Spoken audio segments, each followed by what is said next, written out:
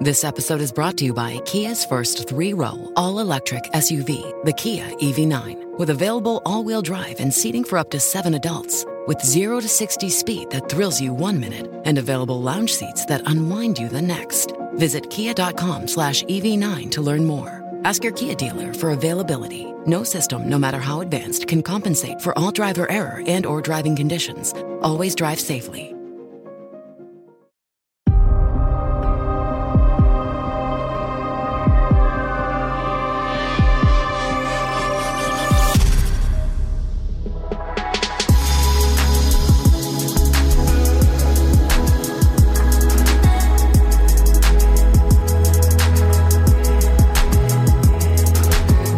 Welcome to Mysterious Universe, Season 28, Episode 18. Coming up on the show, we've got the refuge of the New World Order, Aurora Drops and Alien Metallurgy, and Mary McCurder and her paranormal primates. I'm Benjamin Grundy. Joining me is Aaron Wright. You make it sound more, I suppose, sophisticated than what it really is, paranormal primates, because I saw the cover of the book that you have, and it appears to be a woman with a large gash on her leg claiming that she was attacked by interdimensional monkeys. The only reason I bought this was so that I could tweet out the cover of the book.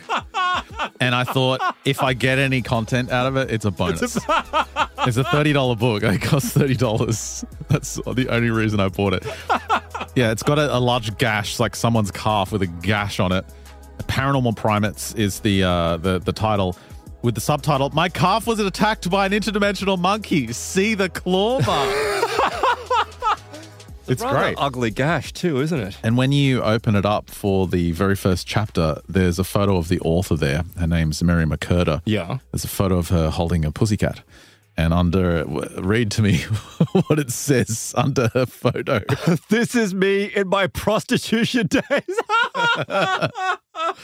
It's great. I've got to give a massive thanks to Seth Monk on Twitter, at King Tut, who recommended this. Again, off another social media post where someone bought it just so they could put on Facebook the cover of this book. You know what, though? I'm not surprised that she's had that kind of interaction, because I remember there was that old report out of Canberra, in the nation's capital here, that was, I think it was Clarissa or Carissa or something like that, but there was a prostitute that had picked up poltergeist. Like, she'd attracted some type of entity, and this poltergeist would follow her around from location to location. Well, Mary's had a lot of weird stuff happen in her life, and I'm going to be detailing her time in Florida with a house that her and her ex-husband bought together in an attempt to try and renovate.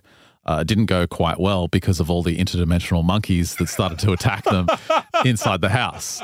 But she also talks about her early prostitution days, where it seems as though when she went to one of her first jobs as a prostitute, the madam eventually kicked her out because she had brought some kind of spirit with her that was harassing all the other prostitutes. Yeah, like attachment entities. It seems like sex workers seem to have an incidence of that occurring. I'm not sure why. That does seem to be a trend. What have you got coming up? Oh, hopefully man. something highbrow. No, it's not highbrow. Well, actually, it's different because I only came across this story because I thought I've looked at it for years and I've gone, I'm not interested. It's too Alex Jonesy. It's too wild and crazy. I'm just not interested in going into it. But it's the conspiracy theories surrounding the Denver International Airport. And there's some really, really strange stuff that's going on there. And funnily enough, maybe it's coincidence, maybe I'm just freaking myself out, but from the moment I started researching it yesterday afternoon, because it was kind of towards the end of the day, I thought I'll just start looking at this. Everything electronic in my life has started to go weird. I tried to pay for fuel, none of my credit cards worked.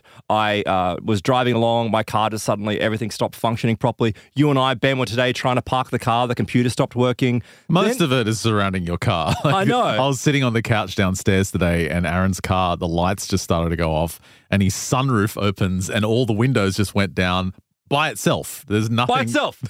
You were upstairs. I was sitting down outside. There's nothing near the car. And from yesterday afternoon, the moment that I started looking at this, I was overwhelmed with this massive headache that just came out of nowhere. Like this massive. It's the beam weapons. It's like, well, it feels like it's electromagnetic. It is. You're being gang stalked right now. No, look, I'm sure it's all purely coincidence. But funnily enough, it does fit in with some of the conspiracies that I'm going to go into today, which is essentially, it's this strange new world order that a lot of people are talking about at the moment. It's very much a very intense conspiracy theory.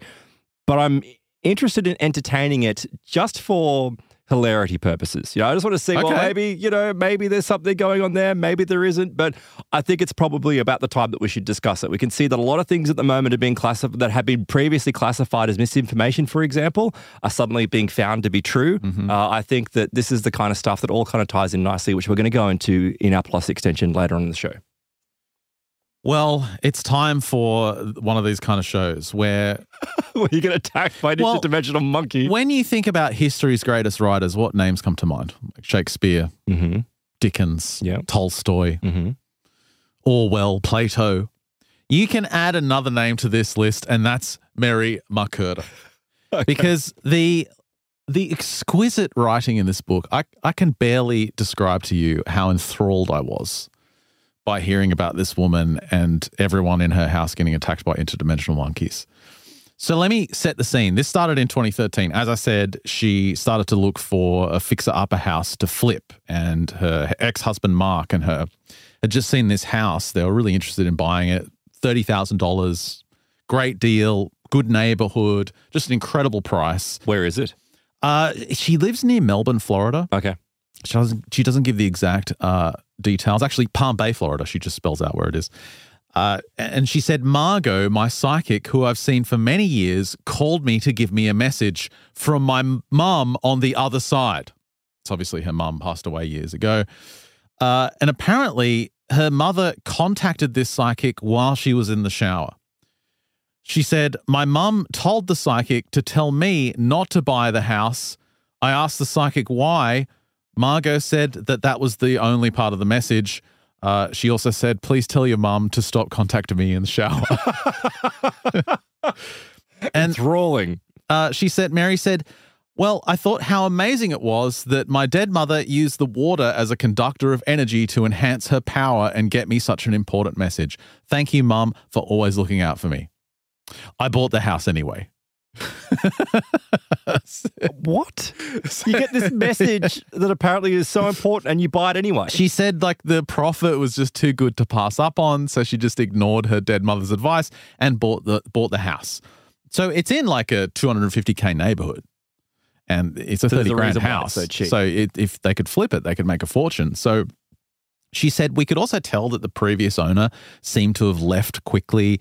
It had weird damages like strange scratches on the wall and weird stains. But we thought, we can flip this. So she said Mark, her ex-husband, and Mary, they were in the handyman business for 10 years while they were married. And she said she divorced him when he turned 40 because he had a drinking problem. But they remained friends and they were so close they went into business together.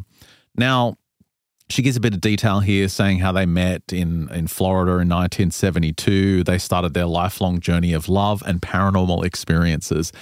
And then she said, I worked as a prostitute in an escort service for a few years in a haunted brothel in Nevada in my 20s. And this is the style of the book. It just goes all over the place. Like you think you'll be reading about one thing and then she'll be mention a haunted brothel from 20 years ago. She says, I've always lived in haunted places and even in a haunted camper with an evil spirit. In my 30s, Mark and I had a successful handyman business, but in my 40s, I started my holistic healing business using electricity to heal the body. So in the book, she's got a couple of photos of her home, I guess, and there's just healing gadgets everywhere. Like, those Rolfing machines? Oh, yes. Yeah. Where you just turn a dial that does nothing. Yep. Put your head on it or something. And there's like copper dials all over it. It's like 20 of those. Crystals everywhere. All over her house. They're just everywhere. Like, that's her thing.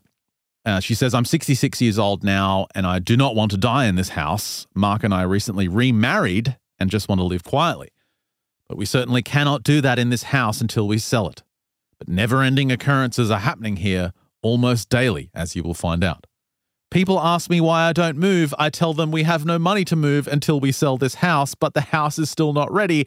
I am hoping in about 2 years I can sell it and get the hell out of here. That's the introduction. If it's that bad of a house, though, even if it was, you needed money, wouldn't you just get it? Wouldn't you go somewhere? Go to a friend's place, go to family, get out of the place? If you're being attacked by allegedly interdimensional monkeys, it's probably time to go. There's a lot of questionable decisions in this woman's life. Let me just say that. So chapter 1. Explanation of different entities that I have seen, felt, and heard in my house. A black gorilla was the first primate I saw. Then over these past 10 years, we have seen a silverback gorilla, an orangutan, a 2-foot baby fat tan chimp, a 4-foot fat tan mama female chimp, and a 4-foot skinny creepy looking chimp with pointy ears and yellow eyes and long fingers. What? She's got a menagerie of apes that are marauding through her home? Also, we have seen a monkey as tall as the ceiling twice. 5 people have heard the sounds of chimpanzees in the house. A monkey has taken me over. The Grim Reaper has been seen twice, and Jesus has been seen once. How do we not know it's just some guy with a beard with a pet chimp? Well, they just assumed it was Jesus because it was the only thing they saw that wasn't a monkey, basically. Many sizes, shapes, and coloured orbs have been seen. We've also seen white mists, black stinky mists. A little boy and girl have been seen, and a monk.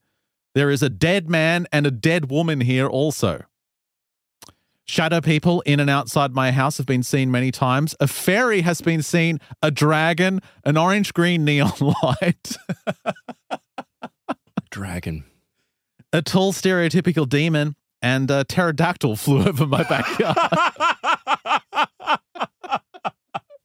We have ghost dogs and unexplainable booms that occur occasionally. There is also moaning in the attic and an entity that walks on the roof. We have objects that disappear, then reappear. We have poking, hair pulling, burns, pushing, a black mass that engulfs me. And I often hear people whispering when no one is there. Did she say anything about what the black mass did? Because we're only just recently talking about that. I don't know, dude. It's just a list. Just let me get through this so I could do the other stuff I've got. This is an entree. I've actually got an appetizer. I've got proper content coming up. Because I should mention that Hakan Blomqvist has broken his fast and published a new fantastic article just a couple of months ago, which we missed somehow. And of course, Hakan is one of our favorite authors on the show. Absolutely. Where he talks about essentially entities infiltrating our society. And I don't mean interdimensional monkeys. On the last Plus show, we were talking about Cyril Scott's work, the famous British composer, who in, was it the 1980s or 90s, he wrote a couple of books where they came out as fictional works where he described a musician being contacted by someone from the Great White Brotherhood, one of these hidden spiritual adepts. An ascended master of sorts. But eventually it came out that Cyril Scott's stories were biographies. It was actually his story, and he was the person that was contacted by one of these strange people that has kind of infiltrated society, but they're not of our society. There's something else. And Hakan has always been following this question, and in the work I'll cover coming up, he delves deeper into this with the idea that there is some kind of secret civilization that exists on our planet that we're not aware of. Yes, absolutely. But to get there, we've got to get through these interdimensional monkeys. So she talks about her psychic friend Margot, who claims that all of Florida is a portal. I just love this. It's like the entire state is a portal. To where? She says from other dimensions into Florida. Okay. She says there's actual portals where things come in and out of my house and my property. My bedroom closet is one of them, and I have video proof on my website. And by the way, her website just doesn't work. This video shows about 100 orbs flying out of my closet into my bedroom. So when she opens her closet doors to get a shirt or something in the morning, all these orbs just come flying out. There's another portal between bedrooms in the house where people drop like a sack of potatoes when they walk near it. So if you go and visit this woman and you need to go to the bathroom, if you walk down this hallway, you'll just crumple into like a drunk paralytic mess on the floor because there's a portal in the wall. Just open a portal somewhere and pee into it. That's the only option you got. She says the other one is in my backyard. So that's her psychic friend Margot, who says all of Florida is a portal. Then she says, next I'll introduce you to Diane, my pet psychic.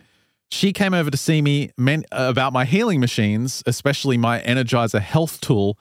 She asked me while she was using the device if I knew that something was in my house. So obviously, Diane, people being a pet psychic, she's picking up on something.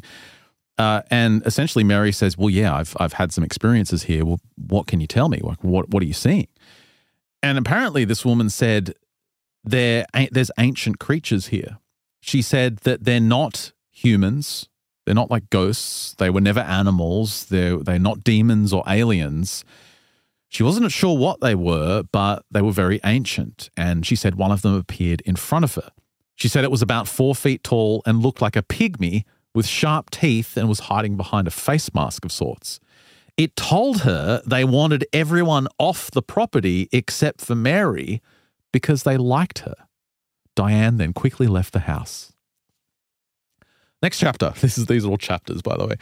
Things I have done to rid the house of these entities, but to no avail. So she's had a priest from the Catholic Church come through and bless the house after it didn't do anything. She said about a year later, I had 10 Christians here for 2 hours speaking in tongues. Like that's going to do anything. Well, problem solved. To no avail, she said. I eventually gave up trying to get rid of them because it made the monkeys even madder. So one day, my friend Chris and I decided to go walking outside and loudly told the monkeys that I would never try and get rid of them again. I then left some bananas by the tree. That night, I was in bed and the only light from my TV was on, and I watched a baby monkey about 2 feet high enter my room. It jumped up onto my bed and hopped onto my stomach. She said it felt like when you're a kid and a cat jumps up onto you, that kind of feeling. It immediately jumped off me as she said she jerked in reaction and ran out of the bedroom door. I knew that it was happy though. This baby monkey was very happy. She also says she has a Bigfoot in her attic. Now, the reason she says this How does she not know it's on an ape? Well, she's heard this strange moaning in the attic, like throughout all of this, because she's been in this house for 10 years. And yeah, every now and then there's this like weird noise. And one day she was watching one of those reality like Bigfoot hunting shows on TV, and one of the segments they had a recording of allegedly Bigfoot. Of a howl? Yeah, like some chatter or a howl or something. It was like a Bigfoot in pain, and they were playing it in the forest to attract other Bigfoot. And she said this sound was exactly what she was hearing coming from her attic. And so she's convinced there may actually be a Bigfoot in her attic that's completely separate to all this weird demonic monkey activity.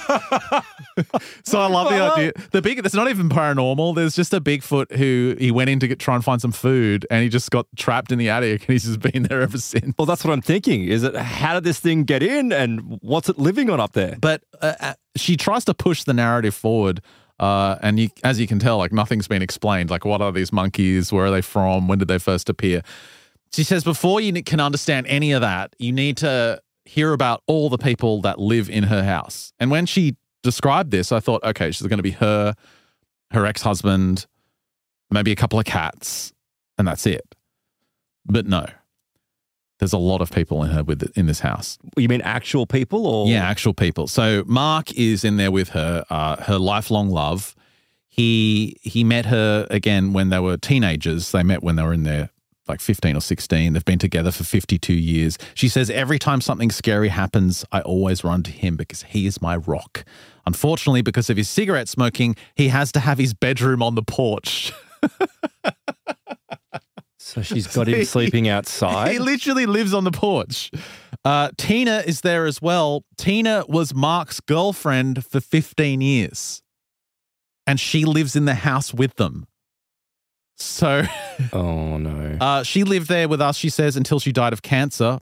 And then there's Chris. She's our wonderful friend who has lived in the cottage in the backyard since we bought the house. We love her. There's Isaiah, who lives in the garage bedroom. There's Lorraine, who has been our friend for a couple of years before buying this house. She and her husband and their 2 Chihuahua dogs moved in. Lorraine has so many awful things happen to her by these damn monkeys, especially the creepy one we call Charlie. No explanation what that means. They're in the bedroom across from me until some years later they moved out and Tim moved in. So Tim, when he moved in, he told me he's a religious Christian man and he thought these entities would not bother him. Well, he was wrong. He's also had many mean and scary experiences with these monkeys. I told him that I know a monkey lives in his closet because just before he moved in while cleaning the room, it had a temper tantrum and growled at me. He found out this is true. He is in his 60s on disability from his lungs and bad back. Then you've got James. James lived in the Florida room that we had cut in half to make an extra rental bedroom. No wonder there's this weird etheric activity going inside this house. It's chaotic. What do you mean you cut a bedroom in half? So they just cut a bedroom in half, put another guy in there.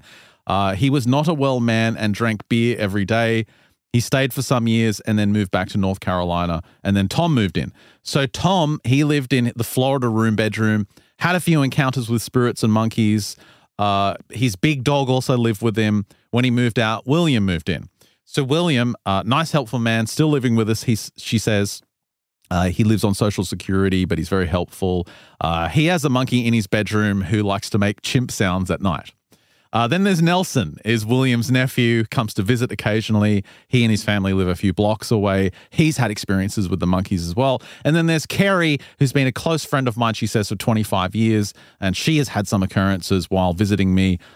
She lives not far from here. She also once hit a Bigfoot and it disappeared. What the hell is this book? Possibly you read it down in a car and disappeared? The greatest book of all time. And I'm just thinking, this is so many people to have in your house. Like, I get that you're trying to save some money and you have a couple of tenants. She then says, there have been 6 more tenants who have had paranormal encounters here, but I'm no longer in contact with them. I wish we could all live here without being attacked or frightened. So it seems like she just has a ton of people in here with their dogs, with their wives, with their ex-wives, with their nephews hanging out. All the energy is not good. And it's just, this place sounds like a mess. Without the monkeys. Chapter 2. These are the paranormal occurrences in my house. She says, I know what you're about to hear seems fake, but I assure you that the 12 eyewitnesses are not lying. So the first thing that happened was the first day of construction before they moved in. This was the day after they had essentially trimmed a major tree in the backyard. Friend Chris and Tina were sitting on the back porch. It was around 5:30 p.m. And out of the corner of her eye, Chris sees something move. She turns her head quickly and sees this pitch black looking energy that looked like a monkey or a gorilla under the tree. She said it was about 4 feet tall. And as soon as she saw it, it took off running straight past the front of the house. She said it was hunched over, had long arms like a gorilla. And Tina, who is Mary's husband's ex-wife, also saw it. For Chris, it was her first paranormal experience, but not for Tina. Needless to say, they were extremely scared when they came in from the porch to tell Mark about it. So they tell Mark and they tell Mary. And when they start telling Mark, he's like, all right, I wasn't going to tell anyone this, but I've seen it in my bedroom 3 times since we got here. He says for the past 2 mornings when he's woken up, he's still in bed, it's around 6 a.m., a black cloud of energy has floated into his bedroom and then suddenly disappeared. Mark said both times it had a horrible smell to it. It smelled like a man with horrible body odor. He said it was also 4 feet tall.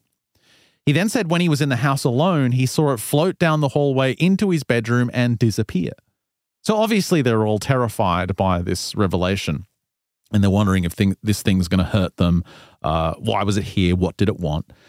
So this is October 2013. And on October the 4th, 2013, the next morning, Chris and Mary, they go to the convenience store and they're just talking about what they saw. Like, can you believe it? Like they're shopping, grabbing things off the shelves. Like, I can't believe there's this weird monkey thing. I'll never forget it.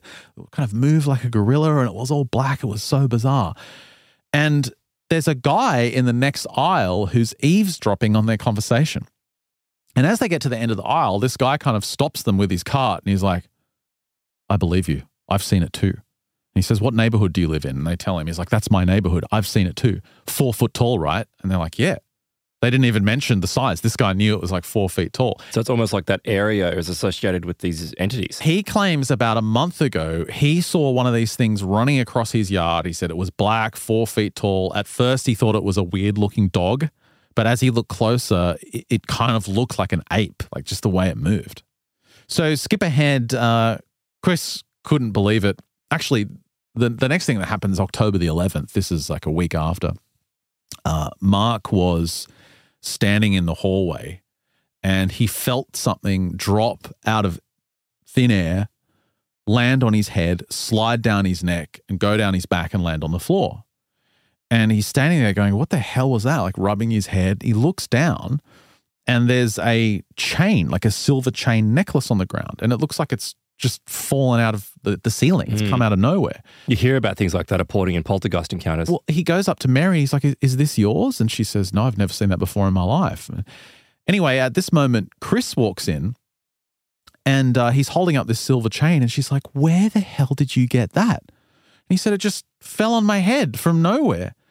And she basically claims that she lost, that's her chain, that's her silver chain, and she lost it in the Florida Keys like 3 months ago. So it was like it's returned to her.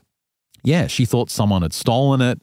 And she said, give me a look at the clasp. I bet there's a bite mark there because that's how I close it. And fair enough, there was a bite mark there. So it was her chain. And essentially Mary is saying, oh, this must be a gift from a sweet spirit that's here. It's definitely not from that weird monkey that we saw a week ago. It's definitely a sweet spirit, not that gorilla thing.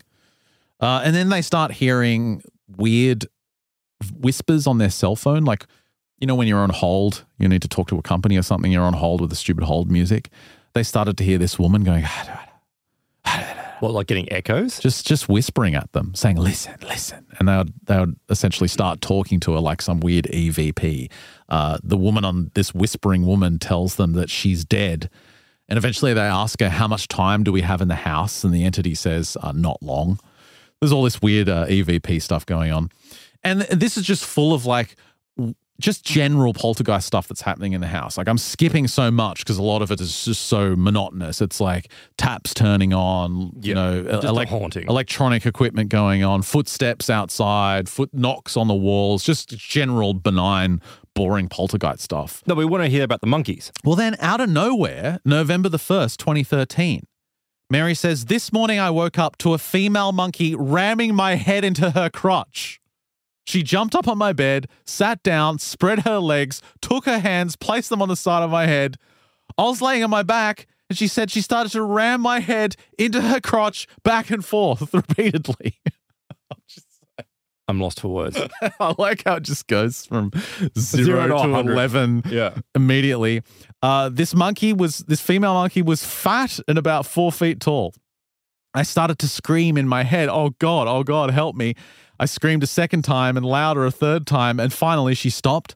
She said, I sat up and she was gone. The next day, I smudged the herb sage smoke in every corner of the room while saying prayers to release it so that no negative energies would be allowed in the house. It did not work. Did she wake up another morning having her head thrust into its crotch? Just what is going on? How can like what is going on? But why would you think that smudging would stop an interdimensional monkey? She's just been raped, basically. Well, not that, but yeah, I mean, it's pretty horrible. It's a female monkey. Yeah, it's horrible. Ramming your head into its crotch, and it's not a cute monkey. It's a fat, obese, 4 foot tall monkey. December 10th. Mark claims he saw white mist floating around his bedroom. Tina said she saw a bright green orb rush from one side of the porch to the other. December the 13th, there was a white orb in my bedroom, she said, flying around. And there's just tons of these little entries. It's basically like a diary, the entire book, yeah. for years and years and years. Like this goes all the way up to 2022. She's hearing knocks on her door. She got a burning pain in the back of her knee when she was walking through the house, and she looks down and there's a weird scratch on her knee. Oh, so here's the scratches and the injuries. It's starting to annoy her. One night, this is in December 2013, Mark's on the toilet and she just hears him screaming in pain. He claims he had been punched in his kidneys while he was taking a dump. And this huge bruise appears on his back. There were items around the house that are getting moved around. December 29th, they see a green neon spirit flying around. March 19th, 2014, Lorraine came out of her bathroom at 3 a.m. to go to the bathroom in the hallway. She came out of her bathroom to go to the bathroom in the hallway. I don't know why. As she came out the door to her right, she saw a monkey-looking creature go by the hallway into the dining room where there's a nightlight on. She still went to the bathroom and did her business. When she left, she opened the door and saw the same creature going into her bedroom where her husband was sleeping. She goes in and sees nothing, so she gets back in bed, terrified. Then it walked into her room and locked eyes with her. She said the eyes were yellow. Later, Mary asked her to explain what it looked like. She said, it's not really a gorilla. It looks more like a chimpanzee monkey, again, 4 feet tall and black. March the 31st, 2014, Lorraine showed me her thigh where these horrible scratches appeared when she woke up. She said there was no way she could have done it herself. It looked like 2 claw marks running down her thigh, about 3 inches long. As she was showing Mark and Mary, Mark pulls up his shirt and he's got an exact same scratch running down his side. So it's escalating? Yeah, they're getting attacked by this thing. Now, meanwhile, she contacts her psychic and the psychic's like, well, you've got to give the monkey a name so that it kind of feels like your friend and it starts to feel comfortable with you in the house. No. She's like, I don't want to give this thing a name. Yeah, that's a dumb thing to do. It's attacking us. Don't encourage it. There's no way I'm going to do that. She says, I just want these spirits and these crazy things and these interdimensional monkeys to stay away. She said, however, we did start calling it Charlie. Oh, yeah, have you noticed a trend here where she's given warnings or she goes, oh, no, I won't. And then all of a sudden she's like, oh, we'll do it. Let's just do it. She then said she was talking on the phone to an ex-renter who moved out only after being in the house for a month. And she basically opened up to this guy and said, look, this is what's been happening. There's been these weird monkey things in the house. And he basically says, yeah, that's why I left. And he opens up to her and says he was sleeping one night and this black thing started to choke him and he had to basically kick it off with his legs. He said he didn't want to tell us because he didn't want us to think he was crazy, but that's why he moved out. So this is July the 10th and she's basically writing in her diary, oh boy, this is not good. It's starting to piss me off. August the 2nd, 2014. Tonight, a black thing held me down in my bed.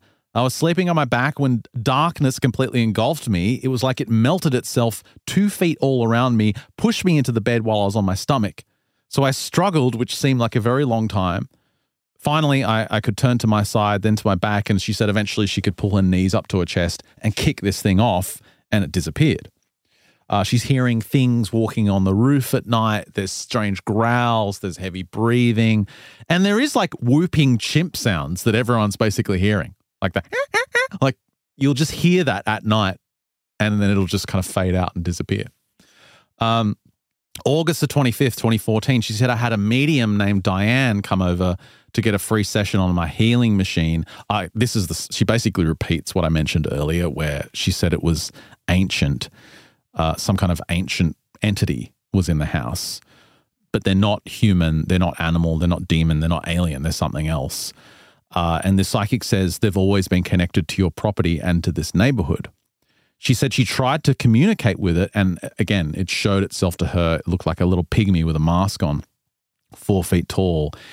But she added that it communicated that it liked Mary and wouldn't hurt her, but it hated the others in the house, which makes me think even more that all this stuff's attached to her. It's all kind of associated with her. Yep. She said you would not be able to get them out of your house or property because this is their land, not ours. She said it told her it liked the fans because where they are, it's really hot. What? This is just surreal. Yeah, the dimension they're in gets so hot, so they like it when they turn the fans on. It is Florida. It gets pretty hot, unless they're from hell. It's probably a lot hotter. September the 10th, 2014, Lorraine saw Charlie, which again is the monkey, walking on the sidewalk. She watched him walk on the sidewalk until he turned left and walked up to the 2 cars under the carport. She said he went in between them and disappeared. So it's not just in the house that they're seeing these things. They're seeing them in the neighborhood. They're seeing them on the sidewalk, walking around. Occasionally they'll manifest in broad daylight. And the book just goes from these little sightings to just full-on mayhem, because on November the 3rd, 2014, she says, I was raped. She said, I was sleeping on my right side. It was around 2 a.m. I felt hands pull me down towards the end of the bed, and immediately a penis went right up into my vagina. Oh. She says, my eyes opened wide and I was paralyzed with fear. My knees were rolled up to my chest and the room was dark and incredibly quiet. I then felt the penis slide almost all the way out and then pushed back into me. These strokes happened a few more times until I had an orgasm. Each stroke was exceptionally pleasurable, she says. Right after that, I slowly turned on my back, praying that I would not see what had been done to me, and prayed that it was not a monkey. So she's just like, please don't be a monkey. Please don't be a monkey. Please don't be a monkey. She said when she rolled on her back, she spread her legs wide because the heat from her vagina was so extreme it felt like fire. What the hell is going on? What the hell is this? It's not my fault. It's the guy that sent it to me on Twitter. What's his name again? At King Tut. It's Seth's fault. She said, I wasn't frightened about the experience because it was very, very pleasurable. I mean to the point that it felt like it was the best sex I ever had. She says, I know this sounds crazy, but that's how each stroke felt. The orgasm felt like 1,000 of them all at once. Okay, so you're on the money. It's the phenomenon's about her. It's attached to her. She's a centerpiece for this. And clearly she's got a succubus, which is draining her energy and using her. But she has to call her psychic, Margot, to establish whether it's a male ghost or a monkey. And she's actually, in the book, she's saying she really wants it to be a male ghost and not a monkey that did this deed to her. And finally, the psychic's like, yeah, it was a male ghost. It wasn't a monkey. And she's like, I was so relieved. It's a succubus. It's not human. She says, before this happened, I always slept naked, but now I always wear a nightgown. And compelling and rich. Hang on. So now you're wearing a nightgown, which has easy access. So I don't think you're changing. It doesn't really change anything. November the 15th, 2013, we have a new renter named James. He has moved into the Florida bedroom. This room is next to Isaiah's garage room. I told him the house was haunted. He said it was okay. He had dealt with ghosts before. 5 days later, James is sitting on his bed watching TV when a black mass came through the French glass door and tried to strike him. He blocked it by putting up his arm. 15 minutes later, it comes from the other direction, strikes him again, and he comes out. He's got 2 giant wounds on his arms, and I think he moved out like a month later. And I had missed the start where she mentions this garage room because all this stuff's happening, and then she finally mentions on November the 27th, 2014, Isaiah is sleeping in the garage and he got punched in his ribs. And she mentions he's just this Guatemalan guy that lives in the garage.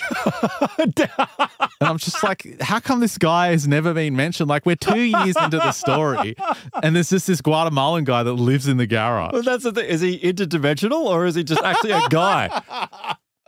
No, he's just a guy. Like, he gets up really early, works really hard, comes home late, sends money back home. And finally, he's being attacked as well by getting punched in the ribs. She said he does not speak very good English, but enough to get by. He's from Guatemala. He is the most vulnerable person here. Why? I don't know, because he doesn't speak English. He can't negotiate with these interdimensional apes. So December 13th, 2014, my deceased mum used a fire alarm to scare a rat away, she says. She says there was a rat poking by her side table and then the smoke alarm went off and she's convinced that her mother pressed the button on the smoke alarm to scare the rat away. She said, I thanked Mum, who has been in spirit form for 25 years. She is truly always with me, watching out for me. If you buy my other book, From Hooker to Healer, you can read about all my hundreds of paranormal experiences throughout my whole life until I bought this house. Evidently, she's a healer to hooker now. December 27th, 2014, she said, I was sleeping on my left side right at the edge of my bed. It was about 6 a.m., light coming in through my window. She says just as she's barely opening her eyes, she sees a male ghost standing next to the bed. This man, he's not a shadow person. He bends down and kisses her lips gently, softly. She says it was a quick, loving kiss. She could literally feel his lips pressing against hers. She said, I found myself with puckered lips as I woke up, completely wanting more. It's just fucking 4-foot monkey there. You got bubbles in front of you. She said he disappeared almost immediately. He had black hair. I could see some facial features, but didn't recognize him. I was not scared by this experience and didn't feel any threat. I actually hoped the next night I would get another kiss, but nothing more. So what does this mean, she says? Is it the man who raped me? It could be because he was gentle, as was this kiss. I doubt I will ever know. Isn't this just like a fine wine, this book? It just keeps getting better as it ages. It's like a bottle of wine that's been corked and it's been left for a few months. March the 10th, 2015, Jeff, who we had just met, moved into the room that used to be our dining room, which we turned into a room for extra ink. So they've already chopped one room in half. There's like 10 people in the house. The porch, the garage. There's a Guatemalan guy living in the garage, and now you've just gone and sliced your dining room in half to put another dude in there. And that sounds about right. On this first night, Jeff sang some songs while playing his guitar. We enjoyed this and thought he was cool and was looking forward to having him stay. Before he went to bed, we told him that the house is haunted and we have a interdimensional monkey that messes with us all and that we call him Charlie. And what did he do? Just shrug his arms, be like, oh, I've dealt with interdimensional monkeys before. She said he looked at us like we're crazy and said okay and went to bed. Yeah. Yeah. So the following day, he claims that all night something was playing his guitar. Like, he didn't believe them. He obviously thought they're nuts. But he says all night there was this ding, ding, ding, like something was tugging on the strings, and he'd look up and there'd be nothing there. But he said that in the middle of the night, a black mass jumped on top of him and tried to suck him upwards. Now, I don't know what that means. I think we can read between the lines there, Ben. He said he fought it off and eventually went to sleep. Needless to say, he left as soon as the month was up. And then on June 16th, 2015, she sees like a tan monkey come in on all fours and bite her toe, and she's like paralyzed until something happens in the bathroom next door and kind of snaps her out of it, and then the monkey disappears. She's getting tortured by these things. On June the 20th, 2015, the Guatemalan guy said a monkey got on top of him and strangled him. So for the next few days, he couldn't swallow. He could only eat soft food. He said he was also hit in the liver and showed us a big bruise. I'm so tired of our Guatemalan friend being abused. He's the true victim in all of this, right? He's just working hard. He's emigrated to the United States, the land of the free, to get punched in the liver by an interdimensional monkey before he goes to work, probably doing hard labor, working his ass off. And he comes home to a house full of 10 people and monkeys beating him up and strangling him. I feel sorry for this guy. But can I ask a really, perhaps, I'm going to be pertinent here, but why don't you leave? Because they haven't finished renovating the house. This is all through renovation. The Guatemalan guy. Oh, the Guatemalan Just get guy. out. Come on, Aaron. Oh. You're saying he should go back to his own country. I didn't say that. You don't like the interdimensional monkeys here? Why don't you fuck off back home? Is that what you're saying? Is that what you're saying? Well, I'm saying if I was in that circumstance, I would probably do that. That's all I'm suggesting. August the 5th, 2018, Mark almost died today. I shouldn't laugh at someone dying, but we all know it's going to be a monkey. Chris was sitting in his bedroom on the porch watching Mark walk out into the living room. Suddenly, she saw him standing still while being bent over backwards at a 90-degree angle. What? So they all claim that no, it's not like he's arching his back. Like, think about bending backwards, right? Yeah. All you can do is really arch your back. You can't go back far at all. She claims she looked over and he was actually bending 90 degrees up the hips. That's not biomechanically possible. Like, his spine was snapping, but he was still upright. Like, he didn't fall backwards. She's like, runs into the kitchen, puts her hand under his back and says, "What's happening? What the hell's happening?" He's like, he can't talk. He manages to walk while she's holding his back up and stopping it from being snapped. He walks into the kitchen, springs back upright, and puts his entire head under the faucet of the sink. And Chris is standing there watching, and he starts like washing his face, and she says bubbles start coming out of his hands and forearms. What kind of bubbles? Big soap bubbles. Like, just start floating out of his arms and hands. Chris is like, "What the hell's going on? Why is there bubbles coming out of you?" He said he didn't understand what was happening. He got worried because of the bubbles, but after a minute, his skin stopped bubbling and it slowly subsided. A minute? You've got soap bubbles coming out of your body for a minute? Chris sat Mark down in his chair and she came to get me. When Mary came to see him, she said he was in a daze for about 10 minutes. Then he started to tell us that he was suddenly frozen still when this happened. He knew that he was somehow bending backwards when he saw warm rays of light coming from the ceiling that were lifting his chest upward. They were colors that he had never seen before. Everything stopped when Chris came and straightened him back up again. He actually thought he was dying, and if Chris wasn't there, he would have died.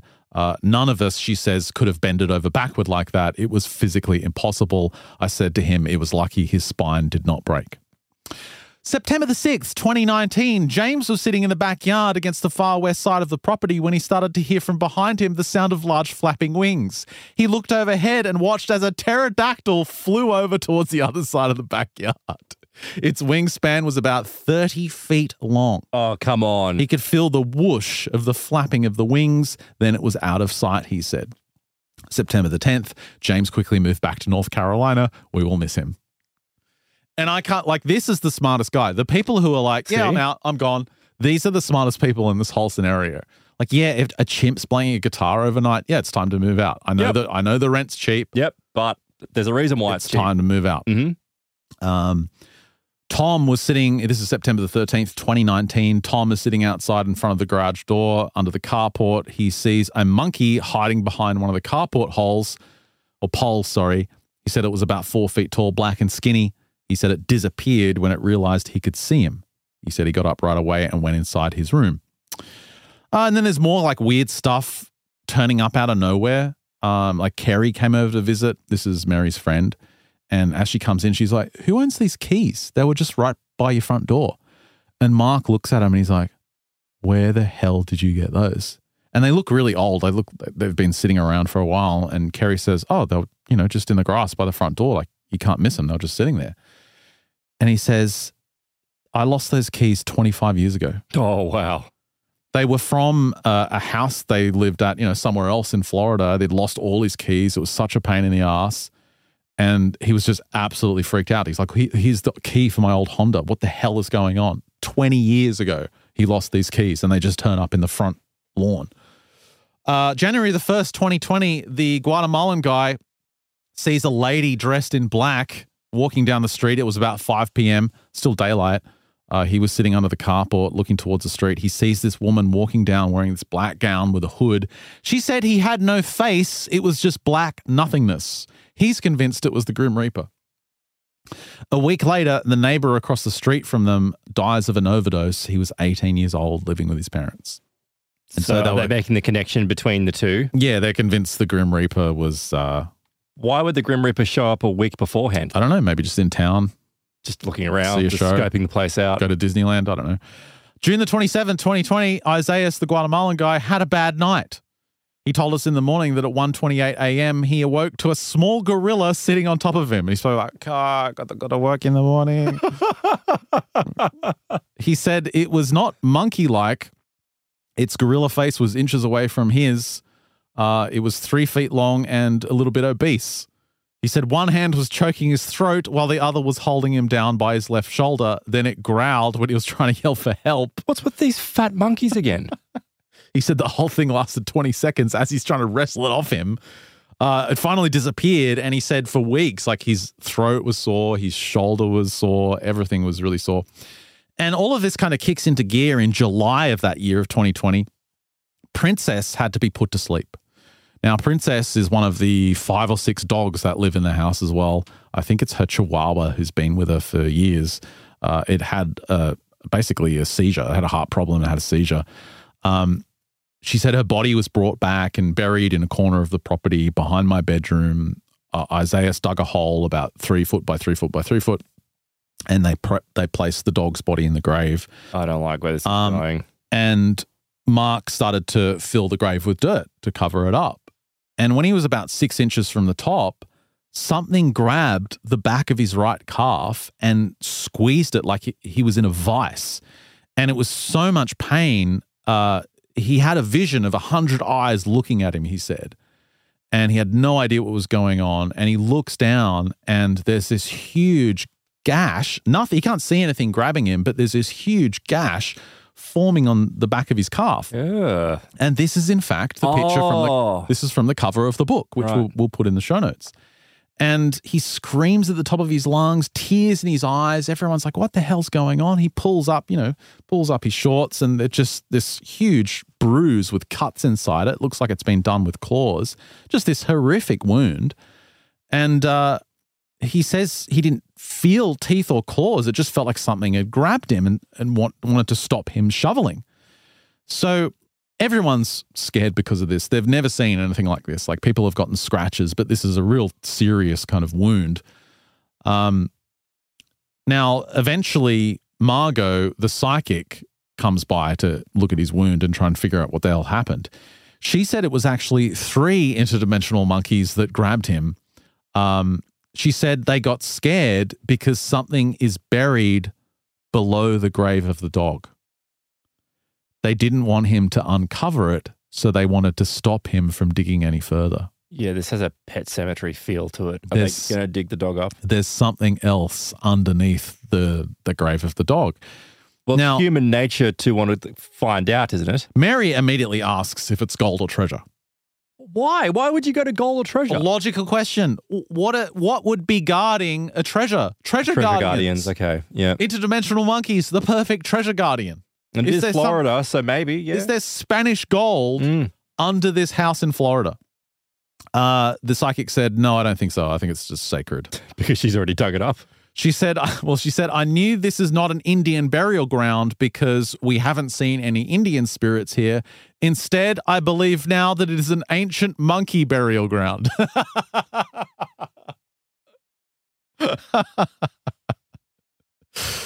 Oh, boy. Oh, wow. July the 10th, 2020, William walked into the backyard and noticed as he passed by his window that there was a golden face on his wall looking out from the inside of his room. We've heard this before in another account. He said it was like the face was golden, had humanoid features, but it looked like a monster, and it was just poking out from like the drywall, like its head was coming out of the wall. Yeah, we have looking heard around. That sort of report, yeah. And he just basically went to sleep. Whoa, hang on. You got a face poking out of your drywall, and you just go, oh, I'll just roll over. Yep. August 5th, 2020, she gets up to go to the kitchen in the morning. She sees that the fridge has been dragged off the wall, and she's like, oh, I wonder what happened to the fridge. Maybe Mark pulled it out because there's something wrong with it because it's a really heavy fridge. And she speaks to Mark. She's like, why did you pull the fridge out? He said, I didn't touch the fridge. And it turns out no one touched the fridge because it would have taken a lot of strength. And a few days later, they had to get a repairman out to fix the fridge because it basically stopped working. It stopped cooling things. And the repair guy says to them, it's really lucky that you called me because it's actually sparking at the back. Like there's a fuse that's going and it's so what could have caused a fire? Yeah, there's a spark. And he said that the whole house would have burnt down if you didn't call me. And essentially they call over the psychic Margot. Margot says it was actually one of the interdimensional monkeys that pulled the fridge out for them because it wanted to protect them from the house catching on fire. The monkey's been attacking them, mauling them, and now all of a sudden it wants to protect them? Well, it's their house too. Like the monkey, one of them lives in the closet. She said some of these monkeys are highly intelligent. This is what the psychic was saying. This one looks like a giant orangutan and crossed with a man. I know she has described this one to me before. She said, I needed to thank him. I said, I'm doing it right now in my head. I very much appreciated him saving the house and us. I told Margot that I would buy bananas tomorrow and spread them around the house as a gift of thanks. Okay, let's set the scene. We've got at least 15 people in the house. We've got a Guatemalan guy in the garage. We've got rooms that are just divided with multiple tenants in there. We've got at least 7 dogs running around and a bunch of cats. Now we've got bananas just scattered randomly through the house. In every spot in the house. And we've got some kind of interdimensional monkey burial ground in the backyard. Question, I can't even believe I'm asking this, but did the bananas just disappear? Yeah, they're just gone. They're just gone? It's like when you leave milk and cookies out for Santa. They're just gone. January the 6th, 2021, she says, I talked to my psychic to tell her that I put together a 7-foot copper pyramid in my backyard for meditation. She said, you need to tell the primates why you've done this because they don't understand why this is on their property. If you do not, they will create chaos again. I reluctantly said, okay, I'll tell them about the 7-foot copper pyramid. January the 8th, 2021. Chris, my friend Chris, told me that she didn't get any sleep last night. She was up all night. And as the sun was starting to come up, she was lying on her right side when she felt a spirit or a mass emerge behind her and spoon her. She said she didn't move. She didn't know what was happening until she felt an arm wrap around her waist and pull her back. She felt no threat, no evil, but passion and kind emotions coming from this entity. She opened her eyes and couldn't see the spirit, only feel its emotions. Then this spirit kissed her lips. She responded to the spirit with a passionate kiss. Chris said it was unlike any kiss she had ever had in her life. She said she enjoyed it tremendously and did not want it to end. She said she felt like it was a female spirit but wasn't sure. It was just so tender. Chris said she took her right arm and placed it on top of the spirit, but when it did this, the spirit threw her arm off and it went backward. Then it moved on top of her. She said it did not touch her sexually, but there were only kisses between them, and she became very turned on. Then the spirit was gone. Again, it's highly likely that this is a monkey masquerading as a man. Masquerading as something. If this is real and they are being attacked by something, it's like it manifests in a multitude of different ways, and none of it is human. None of it is human. So all the women in the house are getting like nice, tender kisses. They're getting rogered. Some loving attention, the occasional rogering, but it's very gentle and quite pleasurable. Meanwhile, the poor Guatemalan guy living in the garage is getting the shit beaten out of him almost every night. Liver punch. May 28th, 2021, Isaias had a severe accident at work with his right hand where his fingers were completely severed. Oh!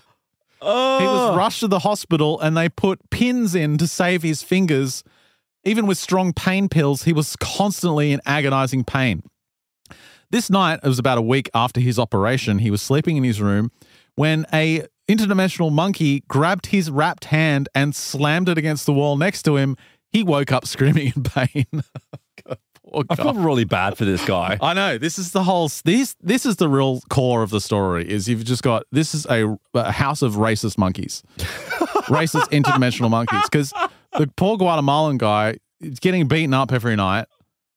It's just being terrorized. Everyone else is getting like nice tender kisses, and they're just beating up the brown guy in the garage. It's wrong, Ben. It's terrible.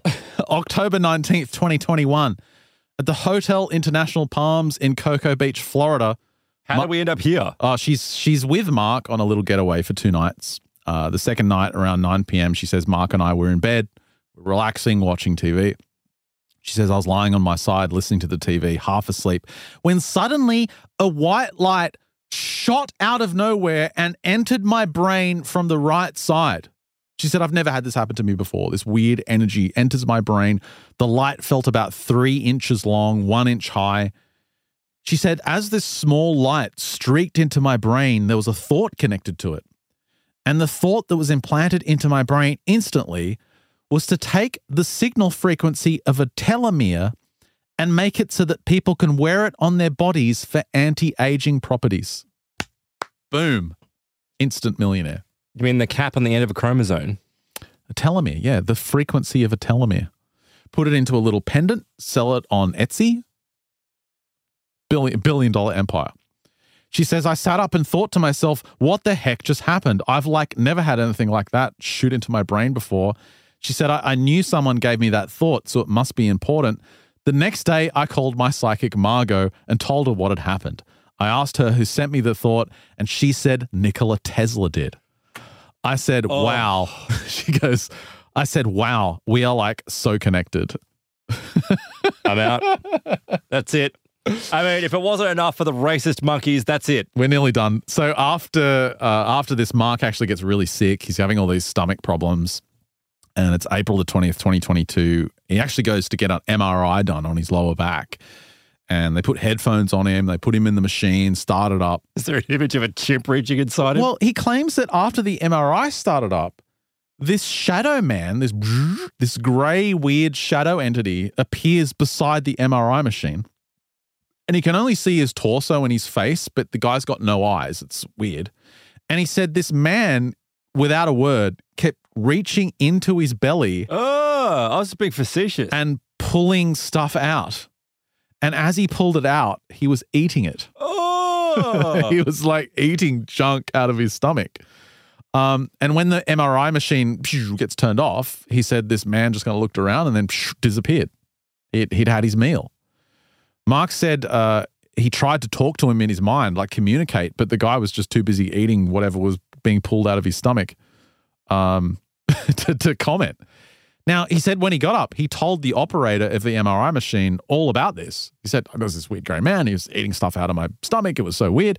And the operator was like, yeah, we get that all the time. You know, people see weird things when they're in the MRI. It's just one of those things. Do they, though? And I was like, well, elaborate maybe? Yeah, I mean... Is this a common thing of a grey man eating things out of your stomach when you go to the MRI machine? Well, I mean, I wouldn't have thought that would be able, like the MRI would be capable of inducing hallucinations like that. So what the hell could that be? And that's basically like the end of the experiences, because by September of 2022, the only thing that's happening is she wakes up at 3 a.m. and Mark comes in and says, did you call me? I heard your voice. And she says, no. And he's like, oh, that's weird. And she says, oh, maybe it's my subconscious calling you. And that's kind of the end of the book. There is a bunch of epilogues. She does say that she time traveled. Okay. She says, one night I was doing a show with my many healing devices at a metaphysical group in 2004. And when it was over, a woman said she had a sprained ankle and was in pain. As people were gathering their things and leaving, I sat on the floor and placed my argon plasma high-frequency violet ray Tesla coil on her ankle. All right. All right, I'm back in. So she's got this argon plasma high-frequency violet ray Tesla coil on this woman's ankle. She says, I had my hand on her bare leg. And then one of my friends came along with a copper device called the Orgasmatron. Oh, I know that thing. Which are those things that you put on your head. She said, when my friend slid the copper fingers up and down my scalp, I started to scream, but not in pleasure. I was actually screaming in pain, she says. When he stopped, I felt fine, but had mild pain in my head for a brief moment. What she realized had happened is she was actually being electrocuted because her hand was on this woman's leg while the violet ray argon generating Tesla coil was also on her ankle. So there was 25,000 volts running at 20 milliamps shooting right into her brain from the Orgasmatron. Does that make sense? Yes, but not very well, but yes, it does. That night, she said she was in bed with her husband, her eyes closed, and she started to travel through space. Like she started to see stars and galaxies and travel through space. And she saw herself in an emergency room with her friend Mary Jo, who was holding her hand. She was sitting in a hospital bed. She heard the doctor say, oh, it's yellow. Then she woke up. She's back in reality. A week later, she was in actually an emergency room with that same friend, Mary Jo, who was holding her hand. And the doctor was lancing a cyst on the back of her neck. Gross. And he said, oh, it's yellow, as he lanced it. Suddenly, she said, my brain went right back to that night because this is exactly what I saw and heard in my dream the night I got electrocuted by the argon plasma high-frequency violet ray Tesla coil. It's doing something to your brain, lady. She says, I realized that being shocked by the argon plasma high-frequency violet ray Tesla coil had sent me into the future. I had time traveled as Nikola Tesla said he did when he accidentally got electrocuted by his argon plasma high-frequency violet ray Tesla coil. And there's a whole bunch of other stuff in there, but that's the end of the book, basically. So I give that... How many pussy cysts out of 10, Ben? I give that 10 monkey rapes out of 10. It's a special treat when you get a book like this come along. It's a special treat, and you've just got to embrace it. I know what's happened. You've read that book and then realized that you've run out of time for the day. And you're like, oh, well, that's what I'm running with. No, that's not what happened at all. That is what has happened. No. I was actually looking at Brent Rain's Alternate Perceptions. Alternate Perceptions magazine. I was looking at the October issue because Brent always has great stories here. And I noticed that Albert Rosales was doing contributions for Alternate Perceptions. And we know Rosales because we used to cover his humanoid reports from years back. He always covered reports from the Americas. He's a good researcher. And there was one he mentioned from Colombia, which occurred in July of 1987, which I wanted to mention because it will lead me into some of Hakan's stuff. Essentially, it was a bunch of friends who were invited to mid-year vacations at a friend's ranch. This was near a desert area near Magdalena River in Colombia. And they got set up deep in this desert area. Two members of the group, Alexander and Ximena, they set up tents. They found this beautiful location, stunning view of the area. And they planned to spend the days trekking, exploring the region, and they thought maybe they'll stay 5 days. Anyway, on the night of the 4th day, they're sitting down, having their camping dinner. And out of nowhere, this stranger appears. And he's tall, he's blonde, intense blue eyes, carrying a very heavy backpack. And he kind of just sits down in their camp, doesn't say a word, and starts getting out utensils, lanterns, and all this camping equipment. And he just looks at the other two and he just kind of greets them with a gesture. Now, the group greets him in Spanish, but there's no answer. They try English. Again, he doesn't respond. And finally, Alexander knows a bit of sign language and actually starts signing to him, do you need any help? And he actually responds. He uses sign language and indicates that he wants to stay with the group for the night. And everyone kind of agrees that, yeah, okay, you can stay. Anyway, that night, it's their last day in the desert. They're celebrating by eating all their rations. They've got this big bonfire going, singing, enjoying themselves. But this strange blonde-haired visitor with the bright blue eyes doesn't say anything. He seems to be enjoying himself, but he just stays silent. Always got a smile on his face, always giving approving gestures, but not saying anything. Anyway, while they're sitting around the bonfire, this guy starts pulling out these little aluminium containers and gestures to the other guys that they should take them. And according... What do you mean, like film canisters or something? No, like little, I guess like test tubes, but they're full aluminium, like just little tiny containers, what you would put a bit of liquid in. And he motions for them to drink it, and they drink it, and they basically say it tastes incredible. It's the most delicious thing they've ever had. It tastes like different fruits. It's all mixed together. It's really refreshing. And as soon as they consume the contents of these weird containers, they feel strangely at peace and happy. They feel a connection among themselves. And they're all wide awake until like 3 a.m. in the morning, until finally this strange blonde-haired visitor takes out his sleeping bag, which is like the same aluminium as the little vials he gave them, and basically waves farewell, wraps himself up, and goes to sleep. Anyway, the next day, Alexander wakes up first and gets all his gear together, and this stranger has disappeared. And he's left behind a pyramid of stones. Like he's built this little pyramid for him. And on each side of the pyramid, there's one of these silvery little containers with these delicious contents, like one for everyone there. And before departing, the group looks at these containers and they're like, you know what, this is weird. There's no markings on it. It's like, it looks like it's been made with precision. It's like an Apple product or something, like perfectly made. So high-end manufacture. Yeah, and there's no mark on it. There's no expiration date. There's no list of ingredients. It's just very strange. Anyway, they drive in their trucks back to the city where they live, and one of the group, Gilberto, he takes a roll of photographs that they had when they were camping and goes to get them developed. And in every photo, they're all having fun. They're drinking, they're eating their food, they're going through the desert, they're at the campsite. But every photo that had this blonde-haired stranger in it, instead of him being in the photo, there's this smudge, just this weird blur. Like everyone else is in focus, looks perfectly fine. This guy's just blurred. And it's really strange. They start going through all the other photos, like, why is this guy not showing up on film?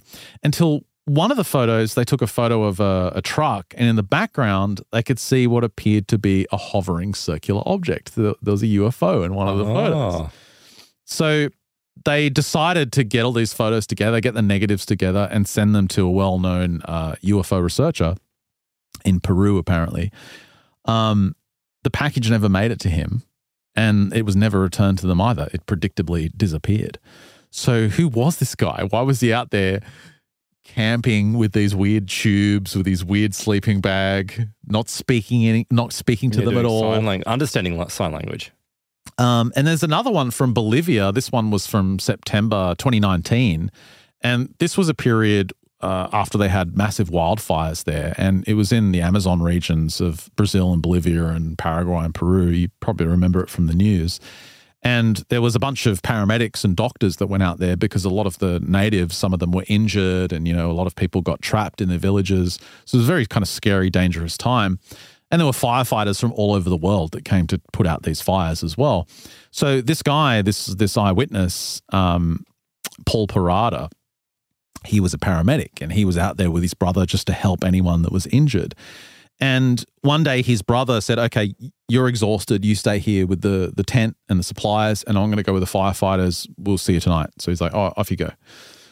And in the afternoon, he's just smoking a cigarette, standing outside his tent, and he sees in the distance this tall figure approaching him, walking towards him.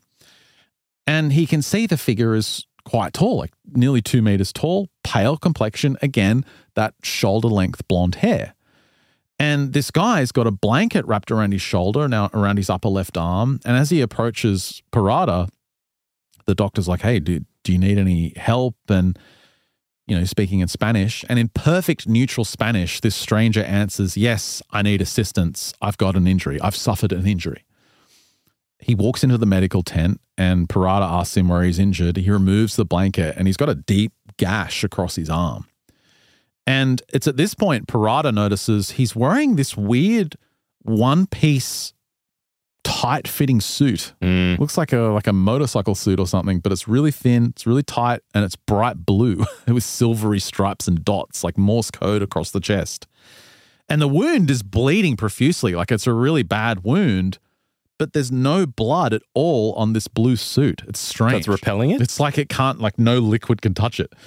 Anyway, Parada thinks that's weird, but he treats the wound. He gives this guy 8 stitches and he asks the man, he's like, what the hell happened? How did you get injured? And this man looked straight at him and telepathically told him he'd been attacked by a puma. And Parada's like, what? You just spoke in my head. And he said this guy looked like annoyed that he had done it. He looked like he had made a mistake, like, whoops, I shouldn't have done that. So he looked at him again, like very calmly looked at him and essentially telepathically said, don't be afraid. Everything's going to be all right. Now, Parada's obviously frightened. He's like, who's this weird guy who's speaking in my head? He tried to finish dressing this guy's wound, but he wanted to keep his mind clear because he thought, okay, this guy can probably read my mind. Like, don't think about anything gross. Don't think about anything gross. So he gave him some gauze, gave him some medication, said, look, this is how you treat the wound. This is how you clean it. Come back in 8 days and I can remove your stitches. The man communicated telepathically again that he shouldn't be frightened about what he was about to see. So Parada walks outside the tent with this guy and immediately sees a large silvery metallic disc hovering a few feet above the ground. The craft had several small square windows on its perimeter. It's at this point Parada becomes absolutely terrified, not by the disc, but he sees underneath it, directly underneath the craft, are 2 humanoid figures, but they don't look like tall, attractive blondes. These are 1 meter tall, pale green in color. They're wearing the same kind of coverall, tight blue coverall, but they're making these weird mechanical moves. It's just very scary. They look completely alien. Well, kind of giving an uncanny valley effect as well, just if they're robotic and moving like odd robots. It's scary. It's like when you first see the those Boston Dynamic things moving around. Yeah, it's creepy feeling. It looks creepy and off-putting. This man walked towards them, waved goodbye to Parada, and called him by his first name, which Parada had never told him. So read it from his mind. And Parada was like, no, I'm done. Goes straight back into the tent and just starts smoking a cigarette. He's like, I don't need to see anymore. I'm done. So obviously the craft must have flown away, but it was those 2 entities that terrified him. He said they seemed like helpers or assistants to this tall blonde man. The next morning he told his brother when his brother returned, but has never told anyone else until he spoke to Albert. And he actually kept the bloody gauze. He kept the DNA. But he said, unfortunately, in his country, there was nowhere you could get a DNA test. And to send it overseas was just so obscenely expensive, he couldn't really afford it. Now, at the end of this interview, because there's a YouTube video here in Spanish, and I'll put this link in the show notes so you can check it out. But the doctor who did this is like, if this is an alien in a flying spaceship with 2 humanoid helper androids, why doesn't he have the technology to do a few stitches? Yeah, that's a good question. Like, it doesn't make sense. Well, it feels like some of these sorts of stories, and they kind of have this element of like, it's almost a facade. It's like it's orchestrating contact for a reason. It doesn't need it. It doesn't like, it's like they don't, like they come down and ask for water in some circumstances. You know, it's like, why would you need any of that? But it's like, it's done as a facade to contact human beings. Well, you're right. And Håkan from Håkan Blomqvist, ufoarchives.blogspot.com, the excellent Swedish researcher, he thinks this is a facade as well. He thinks the whole alien thing is a cover story. He's been trying to find the origins of these strange encounters. Where are they from? What do they want? He's been trying to get the answer to this for years.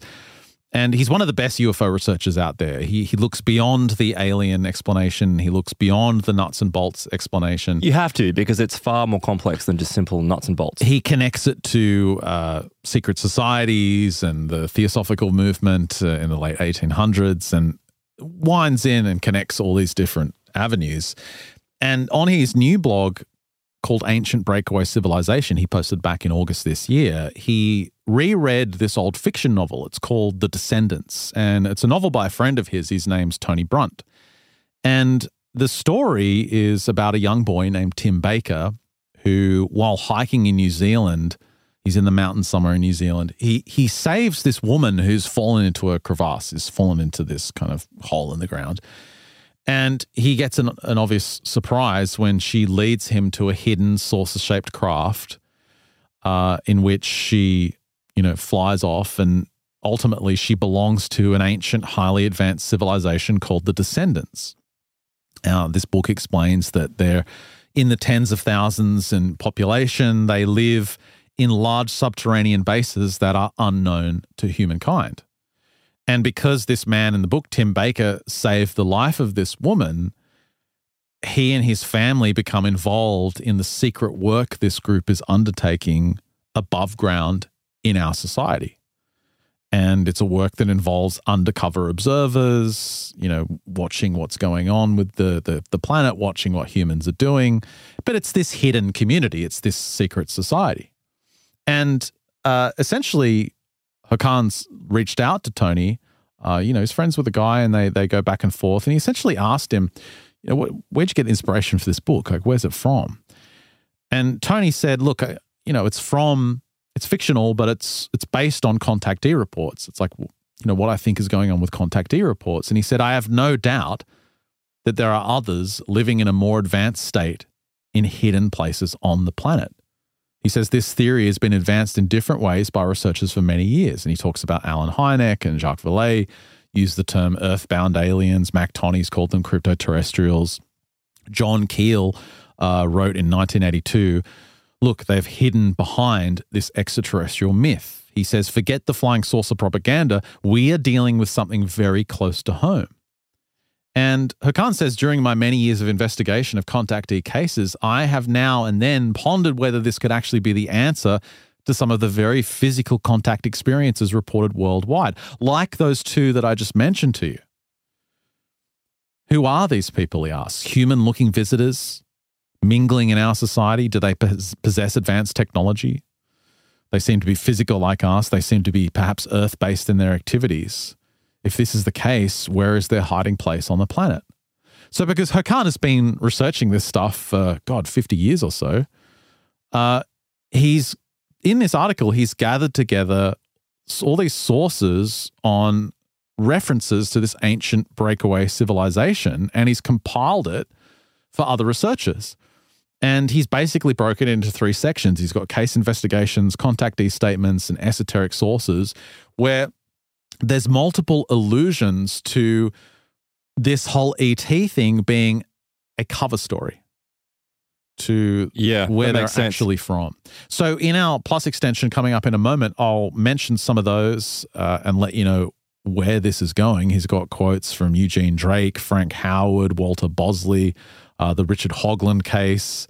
There's a couple of classics. There's some weird Australian poetry that came out in the 90s, which is like code about this inner Earth society cool. that he was in touch with. Okay, this all sounds like it's going to fit in very nicely with some of the extreme conspiracy theories we're going to touch on when we take a look at Denver Airport and some of the art that's been put into this place that demonstrates some very, very essentially a disturbing future, which is going to be held for humanity. But I dug even further because I wanted to understand more than just the art and why they're telling people this. Like, why would you put art predicting the future of what you're trying to do into your installation? Well, there's a big reason for it, because it might have something to do with a very, very dangerous group of non-human entities that are essentially colluding with certain elite human groups to push an agenda.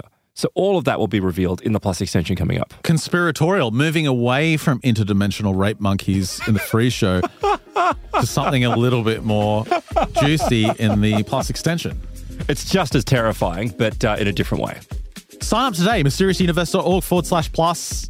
Help support your favorite show. Sign up and you get access to the big extensions we do every single Friday. And if you're a Plus subscriber, you also get an exclusive show. There's an exclusive season running concurrently, exclusive to Plus members, that comes out every Tuesday.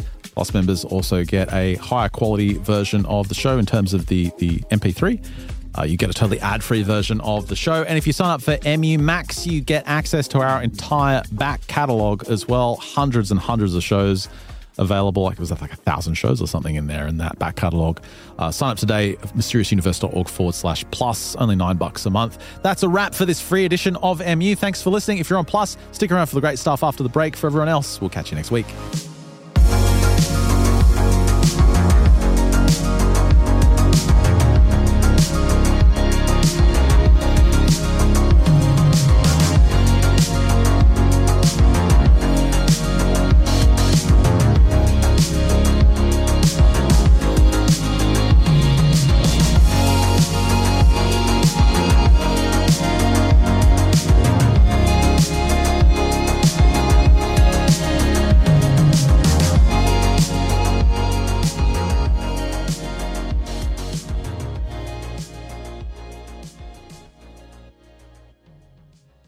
Welcome back to your Plus extension. Great to have you with us.